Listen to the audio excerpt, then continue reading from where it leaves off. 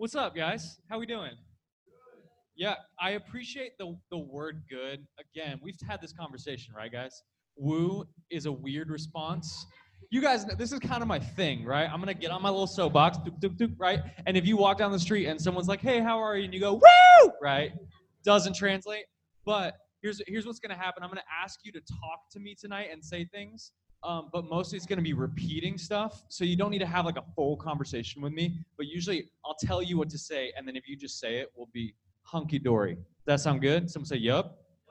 I like that. Hey, we're finishing our Twisted Scripture series tonight. Someone say twisted. Okay. We've been finding these things that maybe we've heard so many times over and over, or they've been kind of lodged in our brains somewhere from a church background. We heard them in pop culture, whatever. These phrases or parts of verses we've heard that have been taken, pulled out of their context, the original meaning, to mean all kinds of crazy stuff. And as we really examine that, we realize like, oh, we're starting to make scripture like fight itself, or we're starting to make God sound like he's bipolar. One day he loves us, the other day he doesn't. Whatever's going on. As we look at what each passage says, as we find the meaning, we actually find life and truth and hope and God being faithful and consistent over and over. It's good news. Tonight's Twisted Scripture, you might have heard this 1,000,000 times and never realized it could get twisted. Here's the twist. God is love. Can you put that up there for me, Jenny? Jenny was distracted by Sabrina and a baby back there. God is love. Someone say love. God is love. This is a beautiful expression, and even people that wouldn't claim Christianity, wouldn't even claim faith, might love this idea that God is love. But we're talking about it in a Twisted Scripture series for a reason. Because when we just grab that phrase, we actually begin to get it twisted in three different ways. The first way is just the logic of it. Someone say logic. Like this isn't a class for you, but let me just say this. We do something where we flip-flop the phrase. So we go, okay, if God is love, then therefore love is God. Right? We kind of make it an equation. If A equals B, then B equals A. We can flip them back and forth. And we start to look for instances where we think there's love out there somewhere, and we go, God must love that because it's love. Right? If two people love each other, God must love that love, right? Any instance of love, God must be for that. He must be about that. Anywhere we see love, it must be something from God. But here's one way that gets twisted. Just the logic of it doesn't quite work out, right? Like Kirkwood basketball players are tall, okay? Generally, I don't know if you're a Kirkwood basketball player, whatever. But flipping it would be like saying, okay, if anything's tall, then it must be a Kirkwood basketball player, right?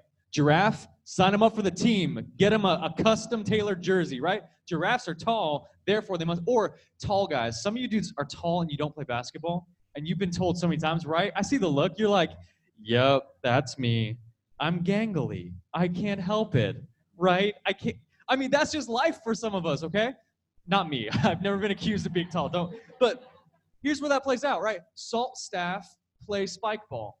Therefore, if you play spike ball, you're a salt staffer now. Congratulations, it was that easy. Who knew, right? Like it doesn't work. If you try to actually apply that logic anywhere else, we realize that doesn't work.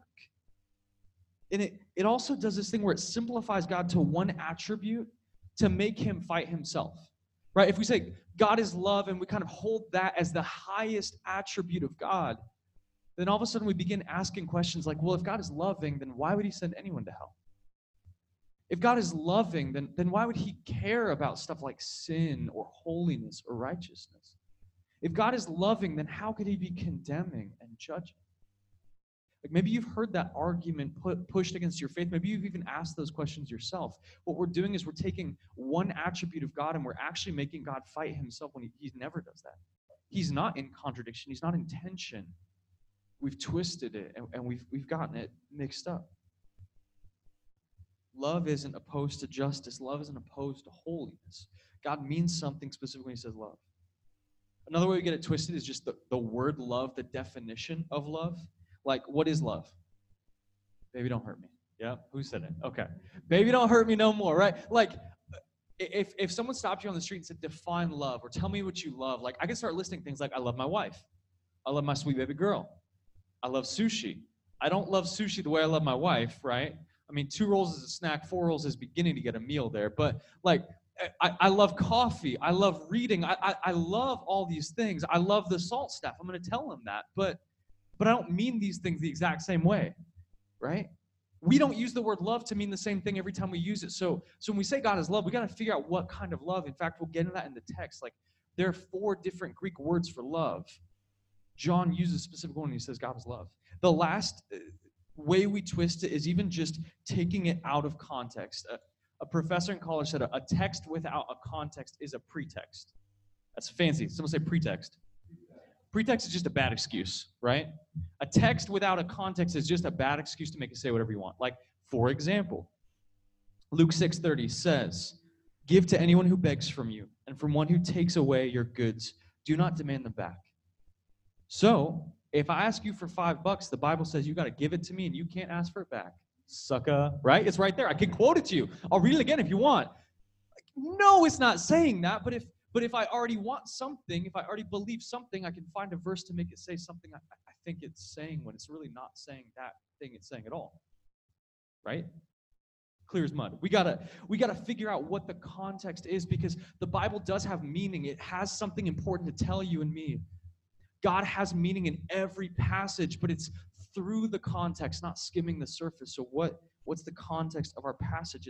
It means something for you. And I've been praying that its meaning would actually be transformative for you, that your life would change as a result of understanding what it really means to say God is love. In fact, as we get into the heart of our passage, John, the guy who wrote it, he's asking something really difficult of his original readers. He's asking something of people who were living under persecution, and they had false teachers coming in, and they were struggling with idols in their hearts and their lives. He's saying, okay, you need to turn your attention from yourself and your struggles and on to others. The command in this passage is love one another.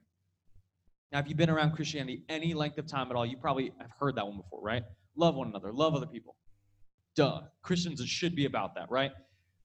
It's been one of Jesus' central commands from the beginning, but ask yourself for a second, like self-reflection, how are we doing at that? Like, even if you're not a Christian, just take a step back and look at Christianity and go, how are Christians doing at loving each other? Think practically, intentionally, helpfully. Do we do a good job of that? I don't think so. Like the way that we fight and we beat each other up and we come down hard on each other. Maybe you've seen battles on the internet about how we respond to systemic injustice or churches closing or the pandemic. Christians are fighting each other left, right, and center. We're not very good at loving one another. That's not just them out there. I'm not good at loving other Christians. I'm too busy, man. I'm hurried. I got my own stuff to deal with. Like, how do I have time and energy to love other people? I got to figure my stuff out, right? How about you? Like, how are you doing at loving other Christians around you? Like, not just tolerating, not just hanging out, not just having like friendly, meme sessions where you're just texting back and forth all night long and not sleeping or whatever. How are you actually doing it practically, specifically, intentionally loving other believers? Seeking their good? Are there lingering tensions in your connection group? Do you have long-term broken relationships with other Christians? So if you see them at Salt Company or you see them on Sunday, you go the other way, you don't talk anymore. Have you even put yourself in the kind of places where you could have those relationships? Or are you kind of doing a Lone Ranger Christianity where it's just you solo or you and one friend? Love one another. Like, obeying this central commandment in the passage, one of the clearest commandments of Scripture, is really hard. Like, have you met other Christians? They're terrible, right? They're not a lot of fun. And again, some of you might not be Christians because you agree with what I'm saying right now. Christians are bad at loving each other. Like, it's not enough to know it's a command. How do we actually obey this? For people with our own struggles, our own burdens, our own frustrations, when you're dealing with your own stuff, how are you supposed to go out of your way and love other people? What are we supposed to be doing here? Turn your Bible, 1 John chapter 4, verses 7 through 13. John the Apostle is writing to churches that are in kind of modern-day Turkey around Ephesus. He was writing this as an old man. He's the guy that wrote the gospel according to John in Revelation. He kind of riffs on some similar themes here as in the gospel he wrote, the account. So this church, 1 John chapter 4, this church was faced with an early heresy, a false teaching that all Jesus really wanted for you was just to be really spiritual in your soul, but your obedience didn't really matter. Like you could do whatever you want as long as you kind of were just like a spiritual person. He's also dealing with the false teaching that, man, Jesus probably isn't even coming back, so why bother? Why does it matter? Just get spiritual and don't worry worry about the rest. So throughout the book, John riffs on these themes like, God does care about your obedience. Jesus is faithful. Don't move from the gospel. And the most practical obedience he brings up over and over and over again is this command to love one another, like care for one another. Why? I mean, think about it. Like partially because they were a persecuted minority. They had no social clout. They had no ability to influence politics. They didn't have money in the bank. They needed each other. So like, don't move from the gospel and take care of each other, but it's deeper than that. So look at the passage with me, and we'll figure out where he's going. What is this deeper message that actually empowers our obedience as well? How do we get motivated in this? 1 John 4, verses 7 through 12. And let me just tell you, there's going to be 4 key aspects to living this out, kind of the flow of the passage. He's going to talk about our identity, give us the command, give us an example, and then motivate us. I'll highlight those as we go through, okay? Someone say, okay. Oh, wow. Whew, young scholars, let's go. Let's get into it. 1 John chapter 4, verse 7. Let me read it to us. Beloved, let us love one another, for love is from God, and whoever loves has been born of God and knows God. He starts with this word, beloved, right? It's an identity term. He's saying, this is who you are. You are loved people. Before he ever gets the command, he tells them the kind of person they already are, right? Their obedience doesn't determine their identity. Their identity comes first, and that's a pattern throughout all of Scripture.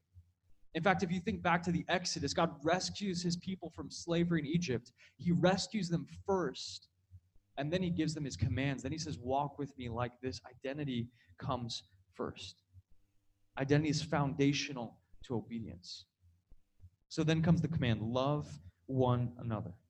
It's talking about loving other people in the family of faith, loving other Christians. It's not a command just to love everyone out in the world. Like Christians are supposed to be loving people. Our love should overflow, but foundationally, practically, we got to start loving each other first. Maybe that's controversial in your mind. Like maybe you don't agree that our love should kind of start here, but it's definitely clear through all of Scripture. If you're bad at loving other Christians, you are not on mission. I don't care how much of an evangelist you think you are. If you're bad at loving other Christians, you're not obeying this clear command. So he follows the command up and he says, for love is from God. This isn't the kind of love that's just mustered up, just try harder to love as if it's something you already had. You need outside help to obey the command. Like you don't have enough of it in you to go off and do it. You need help from the outside to begin loving people like this. And at the end of the verse, he says, whoever loves has been born of God and knows God. Because this kind of love is from God. The only way to access it is to receive it from God. We receive it through our identity as born again people, as people who know God. You guys heard the term born again? Someone raise your hand. Yep. This is a term actually Jesus made up. He was talking to a religious leader in John chapter 3, and this religious leader's like, how do I get in the kingdom? Like, Jesus, I see what you're doing. I see your power. I see your teaching. How do I get in on that? And he looks at this teacher, this old guy, and he goes, well, man, you got to get born again, which was a stumper, right? Picture yourself there. If someone comes to you and goes, hey, you got to get born a second time. Dude's obvious thing is like, well, I can't get back into my mom, right? Sorry, Jesus. Like, whatever, bro. I don't know what to do with that. But Jesus is trying to tell us you can't clean up your act enough to join God in his mission.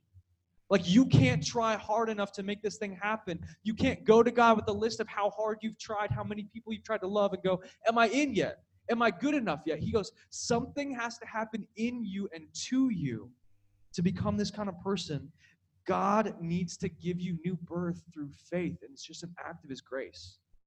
Like, you can't get yourself born again, but God can give you new life. He can make you a born again kind of person. John says you have to be born of God and know God. He doesn't say know about God. He doesn't say no religious answers. He says know God personally, practically, intimately. You have to have a relationship with God, not know facts about God. You do this through being born into his family. And Romans 8, if you've been around this summer at Veritas, we've been going through this incredible passage that talks about adoption. It talks about God's love in action to make us his people. Our identity is directly tied to our ability to obey this command. Identity comes first. It's foundational to your obedience. And guys, let me just say, I think there's some of you here that came really ready to find a list of things to obey, but you haven't received an identity. If you're taking notes or even just in your mind, write the question, do I have this identity? Have I received this identity? Again, it's not about if you've tried enough or done enough. Before you write down the command, make sure you have this identity and receive it by grace through faith. Let's move on. Verse 8. John says, anyone who does not love does not know God, because God is love. There's our twisted scripture. John sets up a contrast for us, right? He's doing the opposite. If you don't love each other, if you dislike Christians, if your life doesn't bend towards or grow towards loving one another, obeying this command, obviously you don't know God, because God is love. It's an essential attribute. It's part of his character. Don't tell me you're an athlete if you never hit the gym or the field. Don't tell me you're a musician if you never sing a note or play an instrument. Don't tell me you're a Christian if you never love other Christians. And he says, God is love. Here's the word we need to get right.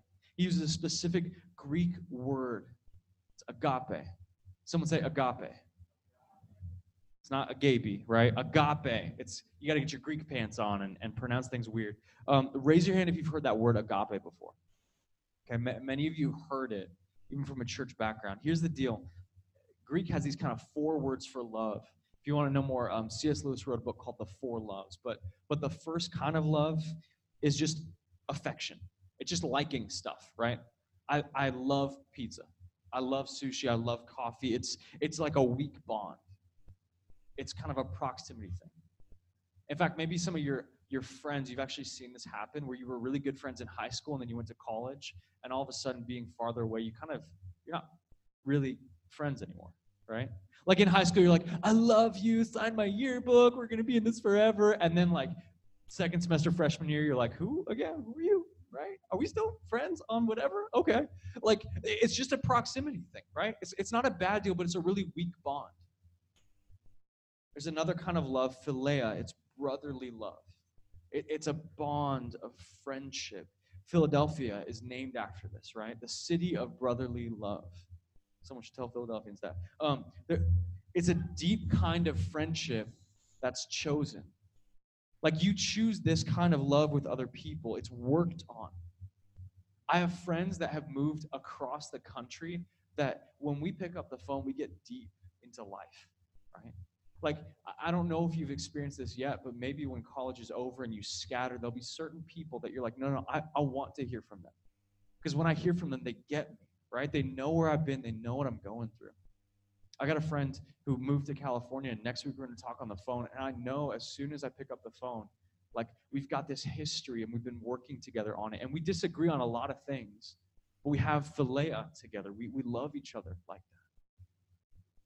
The third kind of love is eros. Someone say eros. You can get a little Spanish if you need eros, right? This is romance, romantic love. But it's not just like desire for someone. It's not lust. It's an attraction. It's a love for one person.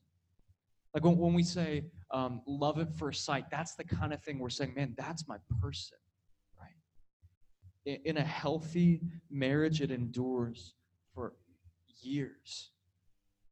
But this is also the kind of love that people talk about when they say we fell out of love, right? Misunderstandings or a lack of trust comes up there, and people begin to grow apart where eros breaks down. And they're kind of left with just sort of proximity. And even then they start to question, like, man, is this even worth it? Right? There's too much baggage. There's too many misunderstandings. Eros begins to die away. Finally, there's agape. Agape is like Christian love. That's how people define it now, because there's no other way to really grab it. John kind of uses this word and he gives it a meaning that transcends all other meaning it had before. It's a selfless, self-giving love, regardless of circumstance, regardless of situation. It's the kind of love that is really hard to do.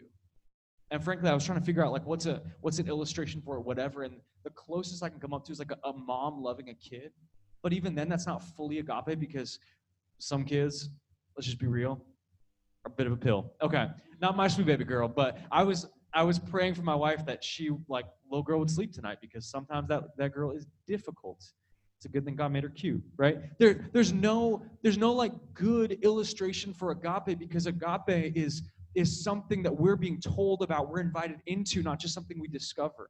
Like when I tell you about friendships, you can think of people. When I tell you about sushi, you can think of sushi. When I tell you about Eros, some of y'all are like, yeah, I'm thinking of Eros right now, whatever. When I tell you about agape, man, I have to point to something else. There's not a good enough example. We need an outside definition of agape, an example of it. Look at verse 9. In this, the agape of God, the love of God, was made manifest among us.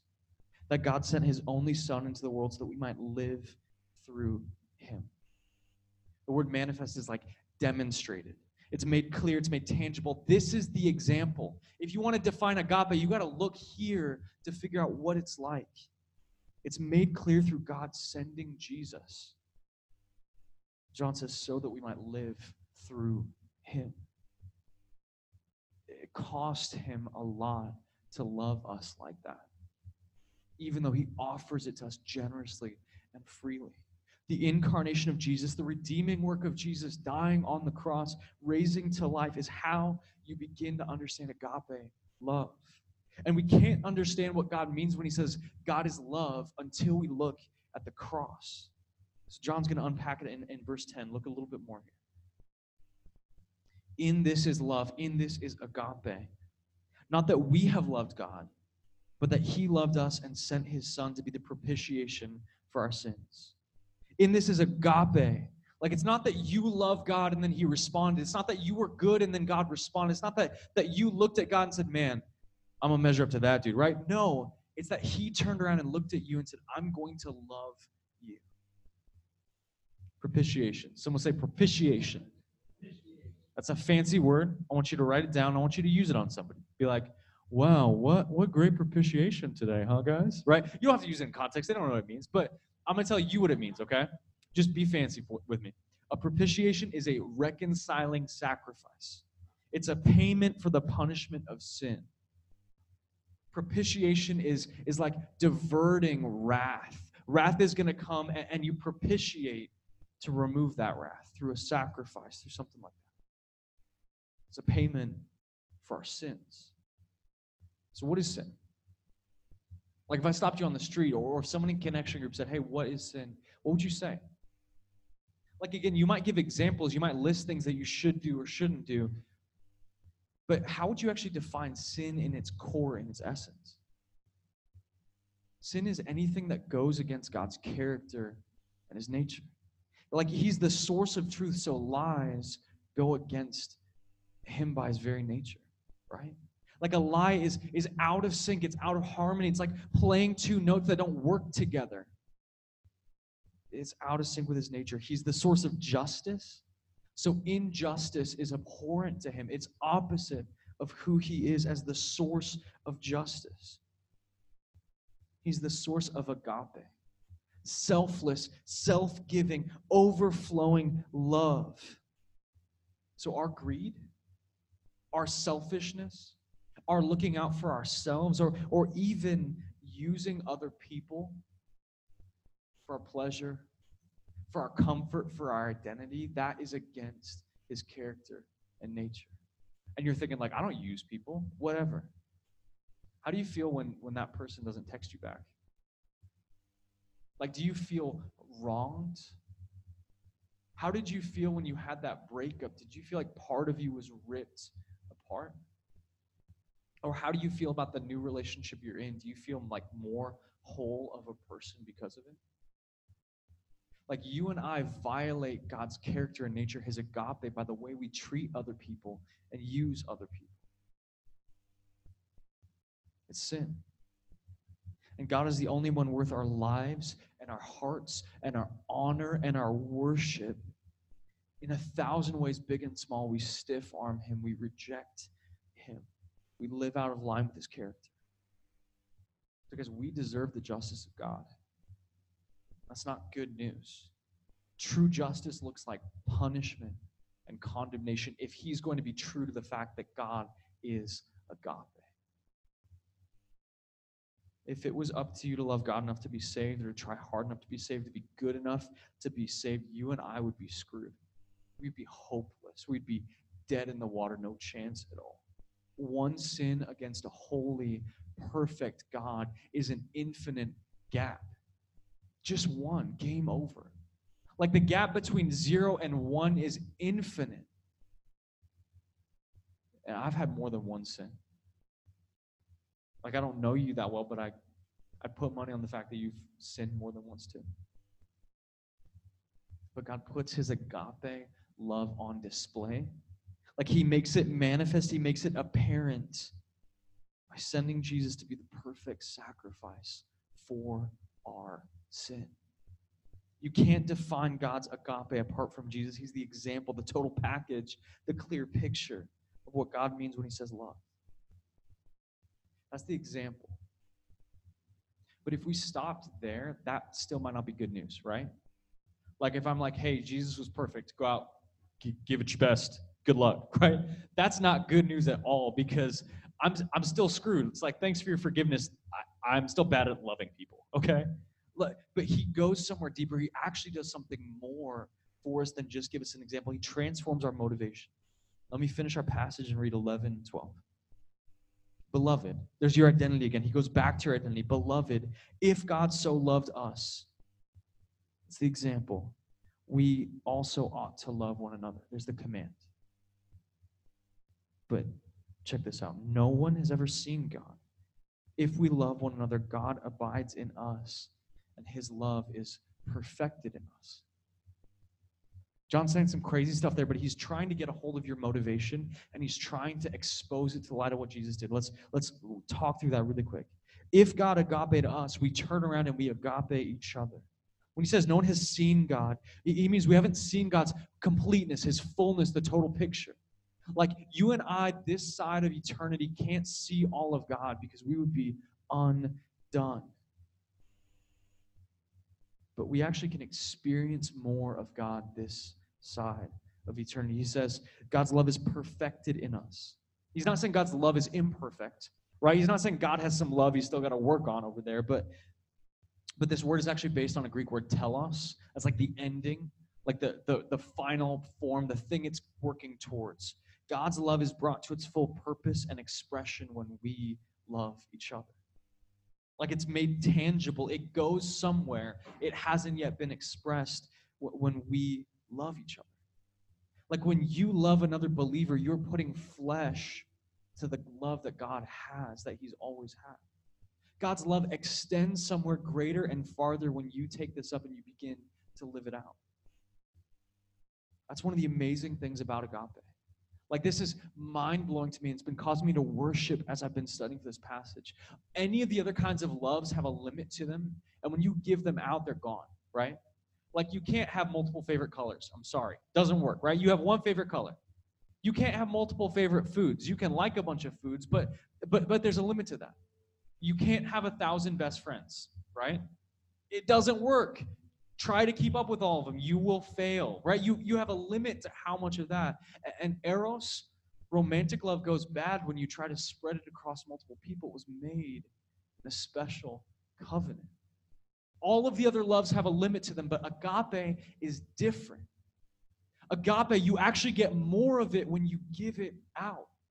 Like God displayed more of his agape, not when he kept it to himself and stayed in the Trinity and had a good time, but But when he actually put on flesh and entered eternity, or entered our timeline to invite us into eternity, more agape was spread. And he's looking at you and going, do you want more? All you got to do is give it away. All you got to do is bend and extend the kind of love that I've shown you. If you show other people that, my love goes further on display. Your life is a canvas. And he wants to paint his agape more and more as a beautiful picture through you. That's pretty cool. Like that you could experience and enjoy more of God and his love by loving other people that he also loves. That's amazing news. Our love for one another is part of our enjoyment of God. So here's the deal. If you don't love other Christians, you actually get to enjoy less of God. Like you get to enjoy less of his character and nature, not because he's holding out on you, but because you're holding yourself back from all that he has for you. And he's not saying go off and try really hard to do it. He actually moved first to love you. He's not asking you to go anywhere he's not already been. He's inviting you to follow after him and experience more of him. Our identity is as loved people, beloved people. The command is to love one another. The example is Jesus, agape in flesh. But our motivation is actually how Jesus' love continues to overflow in our lives. Not one and done. Not one day I accepted it, but I enjoy it over and over. I experience his love over and over as he allows me to love other people that he loves. I'm invited into the love of God as I love people that God loves. I got to talk through this passage. This was a couple years ago with a student. I'm gonna tell a story. It's the last night, whatever. So I was SALT director here up to a couple months ago, and I get a text from a student after one night at SALT Company, right? I'm trying to meet new students. I see this person, I'm like, hey, let's hang out, whatever. And they go, hey, let's get coffee. Sweet, let's go. I love coffee. Opening line of the conversation, hey, I'm trans and I was outed at my last ministry, and so I just don't want you to do that for me here. Hi, what's your name again? I'm Nathan. Like, how are we doing? I was surprised, but not really like that caught off guard. I was like, okay, can we like hang out? Let's talk. You know, like, where are you? Are you a Christian? Are you not? Like, where are you at with God? Like, let's just have a conversation. We started meeting just about every week to just talk about life and talk about Jesus. And essentially, here's the cheating thing I did. I just used it for my sermon prep, right? I'm going to just talk through this passage with you. We'll see what happens. And we got to this passage, God is love, and I just asked him, I'll call him Mac. I said, okay, Mac, God is love. What is love, right? Mac didn't say, not you, Mac. I don't know. You're not you. Different Mac. Mac is a pseudonym. Someone say pseudonym. You are smart people. What is love? And Mac goes, well, love is accepting people for who they are, right? How many of you have heard some version of that before? Raise a hand. Yep, accepting people for who they are. I was like, why is that love? Right? I'm a little bit of a snot sometimes, right? Like, why is that love? And we both sat there for a minute. We're like, I don't know. Because if I'm genuinely not like a great person or in a great place, accepting me for where I'm at isn't really that loving, right? Like if I'm a greedy, selfish, mean person, just accepting me for where I'm at, that's not really good for me or for anyone else. So just accepting people where they're at, that's not really loving, right? Mac's like, yep, totally right. But here's the deal. Christians have done a really bad job understanding where people are at. Like, true. Like, that is very true. Christians often, people like me, people like many of you, do a really bad job of seeing somebody where they're at and not just where we expect them to be. Not just writing a story over them. I'm like, man, as you tell me your story, you have heartache and brokenness in your family and with other churches. Like, I get it, totally. Christians do a bad job understanding. But again, if I'm like a really terrible person, like if I'm greedy and selfish and mean and you do a good job understanding me, still not that loving, right? Yeah, we agree on that. Okay. There's got to be something more to love than that. Like there's got to be a picture for what it means to not be a greedy person, right? Like if I understand where you're at, I also want to understand what it means for you to be whole and flourishing and alive and healthy, right? Like we can agree that that actually there is something good for your life, who you should be. Just understanding isn't really loving. But if you're stuck with the gap between who you should be and where you're at, and I do a really good job acknowledging those two things, that still doesn't seem like love, does it? Okay, so we're asking each other really good questions, and we're kind of stuck in this thing, and it's like, okay, real love is understanding where someone's at, understanding what flourishing and health and wholeness and being fully human means, and it's being the kind of person that's willing to be in the process with them, right? That seems like love, right? If I'm struggling with addiction to greed, and my spending is out of whack, and I got credit card debt up the waz, and I'm just spending on myself like nobody's business, you knowing about it and saying, hey man, like I want to help. I'm going to be with you. Let's talk about your spending. Come live with me, cheaper rent. Like we'll buy groceries together. Let's do this thing. That begins to be a picture of love, right? And we totally agreed on it. We were on the same page exactly. And I looked at this passage and I go, Mac, that's exactly what Jesus did. Like Jesus completely understood us, right? He didn't stand far away in eternity and perfection and go, humans figure it out. He stepped into it. He went through puberty, right? He gets you, man. He's been through all of it. And yet he lived in the perfect example of human flourishing and perfection and sinlessness. He walked in relationship with God and people. Like he did it all. But he didn't just understand you and be a good example. He actually did the only thing to take us along on this journey to life and health. He died on the cross to deal with our central issue. It's not just that you have some broken habits. It's not just that you need to try harder to figure it out. It's not that you have toxic relationships. Those all might be part of it, but the real root is you have a fundamental separation from the God that gives you life and identity. And when that gets figured out, the rest starts to come in line. Like Jesus is the perfect example of God's love. Mac and I totally agreed. We defined agape together, just like talking about it. And tonight, if you haven't trusted in Jesus as your sacrifice, you need him. Before you ever figure out any other issue in your life, you need him. And he's not waiting for you to sort your stuff out. He's extending his hand and saying, come experience my agape for you. The nail scars are proof that he loves you, that he died to pay as a wrath-diverting sacrifice to invite you into the love that God has. And then from there, he empowers us. Like he empowers us to actually be this kind of people. Like he empowers us to actually love like he's loved us. He wants our knowledge of him and our enjoyment to grow as he transforms us to love each other. He wants to motivate you by the fact that he loves you. Here's just a sentence I want you to think about, just to capture this passage. Love one another as loved people. Love one another as loved people. Guys, to do this, you need to begin seeing each other. You need to begin seeing ways to actually practically love each other. Like you need to be looking for that. And another tiny tangent, your phone is probably your greatest enemy to seeing other people. Like he talks about seeing in this passage, no one's seeing the love. It's really difficult if you're wrapped up in a world of social media or whatever for you to see the needs around you or to have the energy to deal with it. You might feel more connected to those issues, but you're actually connected to ideas and not people, frankly. Like, put your phone away at connection group. Or next time you and your friends are hanging out, put your phones in another room and just talk. Like, how often do we have a pause in conversation? Instead of going in and deep, we go to our phone, right?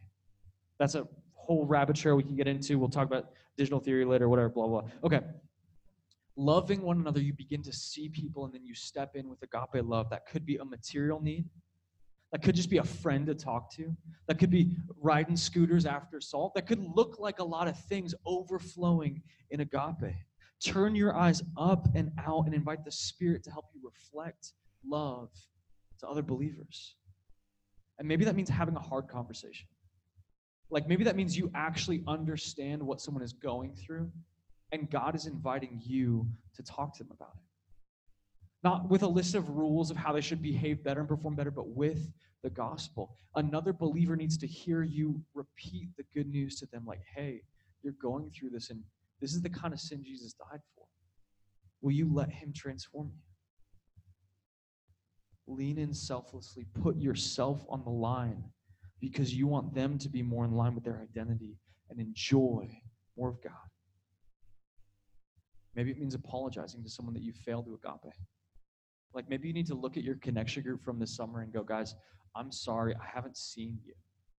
I haven't seen your needs, let alone met them. I've been stuck in my own selfish issues. And that's kind of where I've been at in repenting and getting ready for this message. I've been stuck in my own stuff and too busy and hurried to really love people around me. I got neighbors that they're not believers, but I wanted them to experience Christian community and see Christians love each other. I haven't had time for them because I've been busy in my own stuff. I haven't had time for the community that I really need because I've been busy in my own stuff. What is it that you need to confess and repent of? Love one another's love people. What would happen if we did this? Like, what would happen if we actually began to be this kind of community? I think we'd experience more of God. Like, someone say experience. I'm not just talking no facts about God, but I'm talking enjoying, experiencing for yourself the God of the universe. You would experience more of God if we live this out. I think we'd be a more healthy expression of God's character, nature to the world through sanctification, through becoming more holy people because we're leaning into these relationships.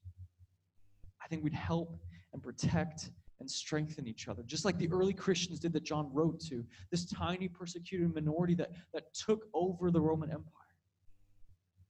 And I think the world would be curious about a group of Christians like that. The Romans were. The Chinese government couldn't stop Christianity spreading under Mao or today because Christians live this out. If it happened in China under communism, it can happen here. It can happen in your hometown. It can happen on your campus or in your dorm. It can happen. People seeing the agape love of God manifest as we take our identity as loved people to those places, as we love each other with the love we've been given by Jesus. I'm going to invite the band. Come on up. I didn't tell you guys I'm doing this. I'm just thinking about it now. I want you guys to close your eyes. If you were already asleep, stay sleeping.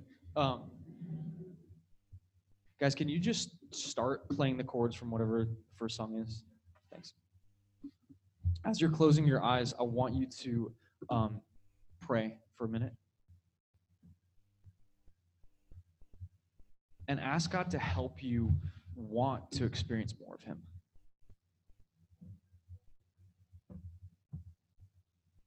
I don't think the issue is knowing the command. I don't think the issue is reading the text. I don't know if we want God enough.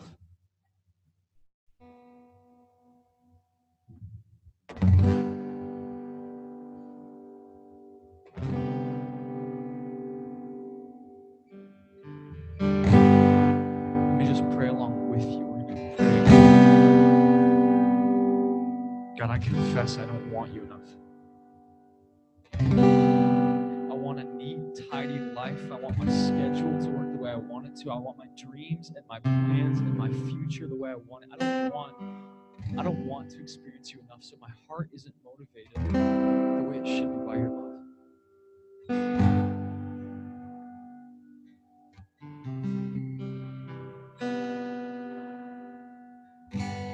God, in this room, we want relationships more than we want you. That shows up in the way that we post. That shows up in where our hearts are pulled, our energy, our time, our money.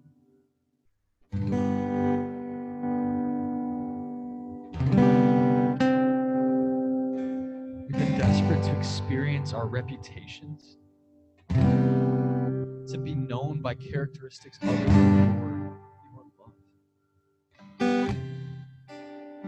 We want to be known.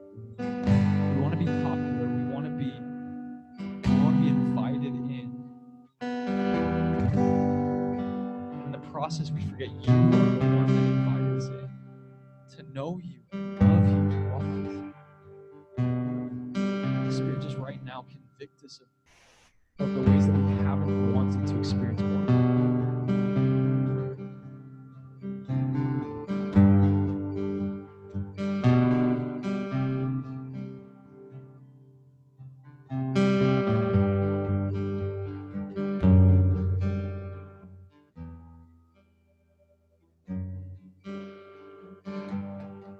Jesus, as you show those things to us,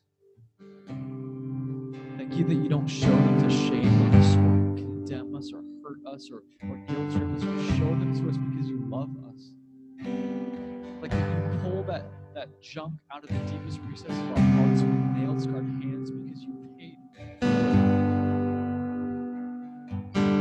If it's written tonight, people haven't accepted you, Jesus, I pray that you can work in their hearts to help them see how beautiful you are. Pray that you would work in our hearts so that all of us could see just a little bit more of the worth that you are. Your agape love is the best. It is the best thing that we can enjoy and experience, and it changes everything about our lives. We don't have to fear our futures. We don't have to fear the jobs, the economies, the degrees, because you love us. You're not going to leave us. You're not going to forsake us. You're not going to forget us. That relationship could end. That heartache could never go away because you have invited us into relationship with you. We can be single and joyful for the rest of our lives, even if we can't believe that tonight, because you've invited us into relationship with you. We can be rejected by our family and our friends and accepted by you. And for the rest of eternity, really, your gaze, you're being seen by us in heavenly things. Help us to believe that's true and not just hear it. I pray that as you help us experience your agape love flow over the confession that we're doing in our hearts right now, that you would teach us to respond with love to each other. Teach us to take that grace that we've experienced and tasted and just reflect that, bend that, point that to each other because you are the glory, because you're